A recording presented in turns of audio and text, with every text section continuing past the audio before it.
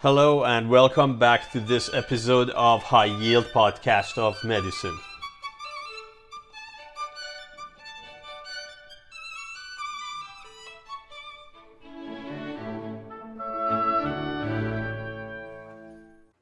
This is an introduction to child and adolescent psychiatry, also known as neurodevelopmental disorders. The purpose of this introduction is just to draw your attention to the conditions that are high yield enough for general practitioners as well as for the purpose of USMLE Step 1 and 2 based on USMLE content outline. I want you to have 4 categories in mind when studying child and adolescent or developmental psychiatry. One is developmental milestones and all the memory burden associated with learning those milestones. I am preparing an episode with lots of really high yield memory aids for developmental milestones. Then we have 6 major DSM-V categories of child and adolescent disorders, including intellectual disability, communication disorders, autism spectrum disorder that was formerly referred to as pervasive developmental disorder,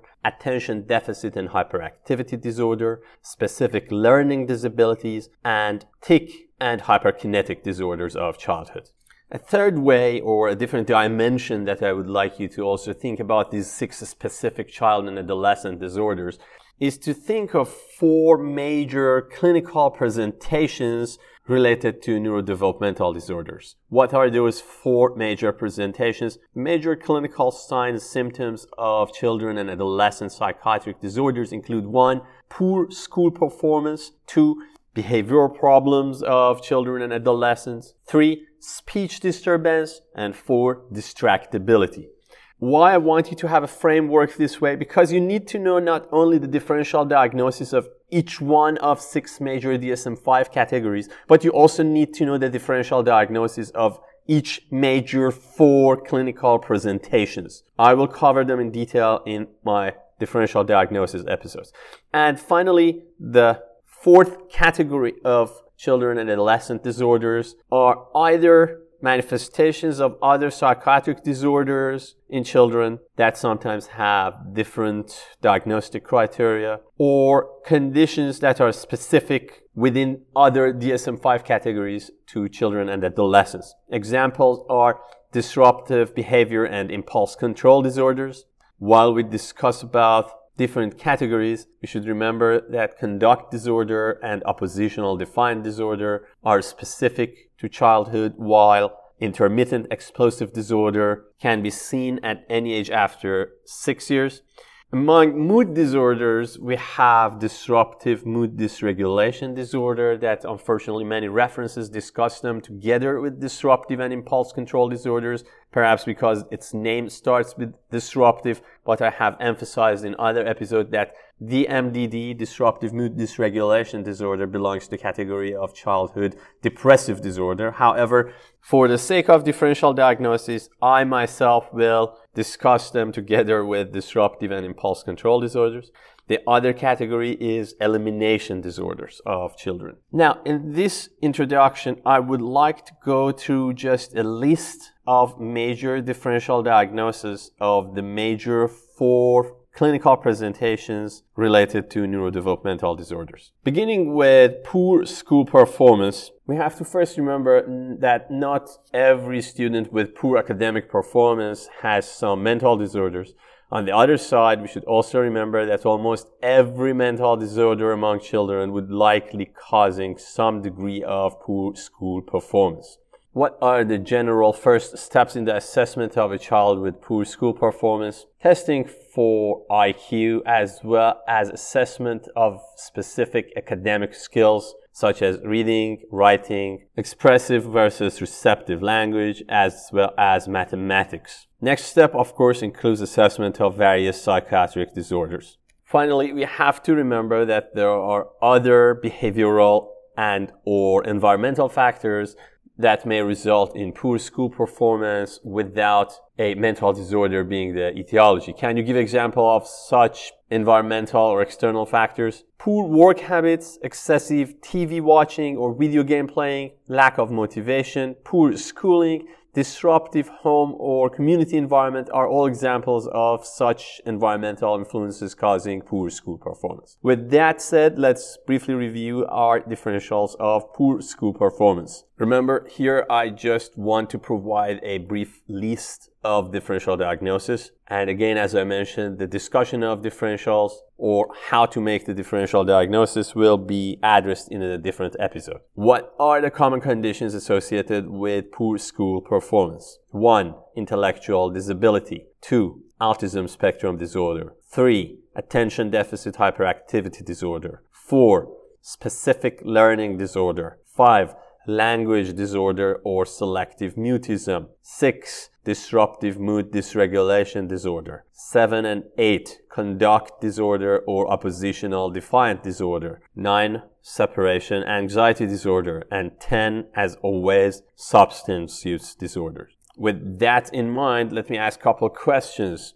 If you have a child with poor school performance and a pattern of severe temper outbursts that are grossly out of proportion to any given situation, what is the diagnosis? This is definition of disruptive mood dysregulation disorder causing poor school performance. On the other side, if you have a child with poor school performance that happens solely in the context of learning and using certain academic skills, what's the diagnosis? That diagnosis is then specific learning disorder. I hope this provides a clear framework on how to tackle these differentials. Moving next to behavioral problems in a child or adolescent. Remember, again, similar to poor school performance, many behavioral problems are not due to mental disorders. In this category, there are problems that are neither due to mental disorders nor due to environmental factors, but due to certain personal issues outside of the psychiatric evaluation, including things like financial gain, revenge, or status seeking being the motive behind certain behaviors such as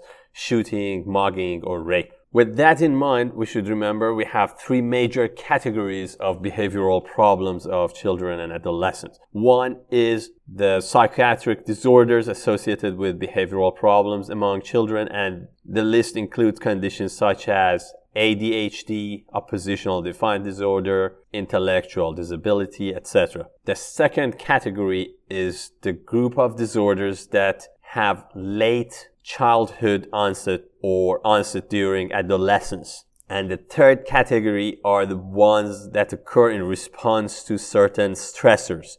This category includes, of course, conditions such as PTSD or adjustment disorders. However, a very important point regarding in early adolescent years or late childhood years is to first and foremost remember to rule out substance use disorders. In other words, we expect conditions such as ADHD, autism spectrum disorder, oppositional defiant disorder, disruptive mood dysregulation disorder, etc. have an onset during childhood.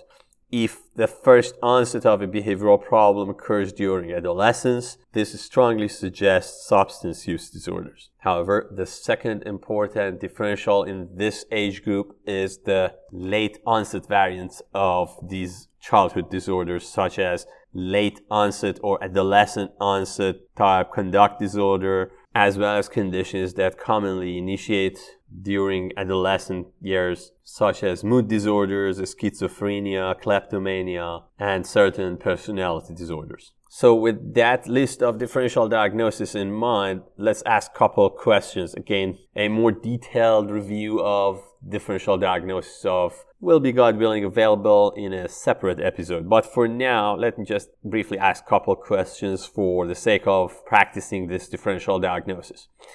If a child or adolescent behavioral problem occurs in association with a pattern of argumentativeness or vindictiveness, what diagnosis you should think of? We should think about oppositional defiant disorder.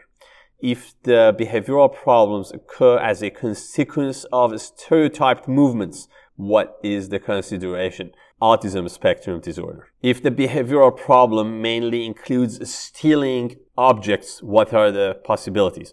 Well, if the objects being stolen are needed for their monetary value, this is a felony. But if the objects are being stolen but not needed for their monetary value, this is the diagnostic hint in favor of kleptomania. Next important symptom of neurodevelopmental disorders is speech disturbance. What are the three categories of speech disturbance? One is disorganized speech, the other is impaired speech, and the third category is unusual speech. What is definition of disorganized speech? Disorganized speech simply means switching from one topic to another without any connections between them or any answer to the questions being asked. What is definition of impaired speech? Impaired speech refers to problems associated with speech production and use of language. It requires the patient have no problem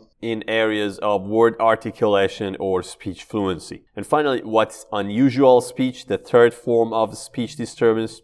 Unusual speech includes conditions such as pressured speech, repetitive or stereotypical speech, or any pattern of speech that indicates a deficit in either understanding or following the social rules of verbal communication. Now, important question, based on definition of disorganized speech, what conditions are common differentials of this type of speech disturbance? Three major conditions associated with disorganized speech among children and adolescents simply include substance use disorder, including intoxication or withdrawal, psychotic disorders, and finally, mood disorders, specifically the manic episode.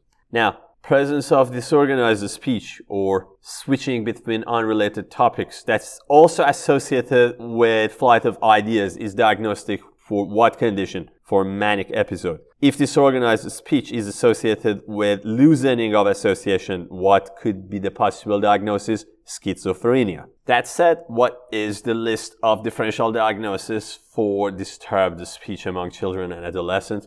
As always, first, substance intoxication or withdrawal. Second is delirium or any other possible causes of neurocognitive disorders due to medical conditions. Then we have both types of mood disorders, either manic or depressive. Then we have schizophrenia and psychotic disorders. Then we have language disorders. Then we have conditions of communication issues such as autism spectrum disorder versus social communication disorder. And finally, we have vocal tic disorders. Now, couple questions for this list of differential diagnosis. If a child or adolescent has speech disorder that's defined as problem in the use of verbal and nonverbal communication elements in social situations, what are the two possible differential diagnoses? One is autism spectrum disorder and the other is social or pragmatic communication disorder. Now, right away here, how do we distinguish between these two?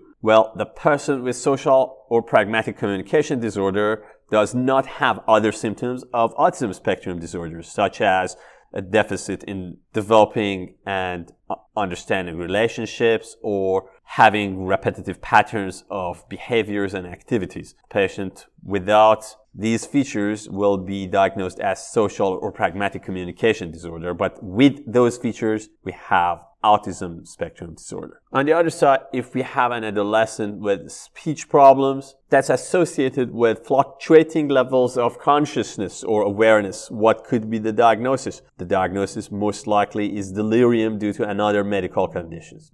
On to our fourth and final major clinical presentation of neurodevelopmental disorders, and that's distractibility. What is it? Distractibility simply means lack of ability to filter out stimuli while concentration on a specific task or activity is required. What is the most important factor in addition to severity of distractibility for the assessment of distractibility among children and adolescents? The age of onset. How is it so?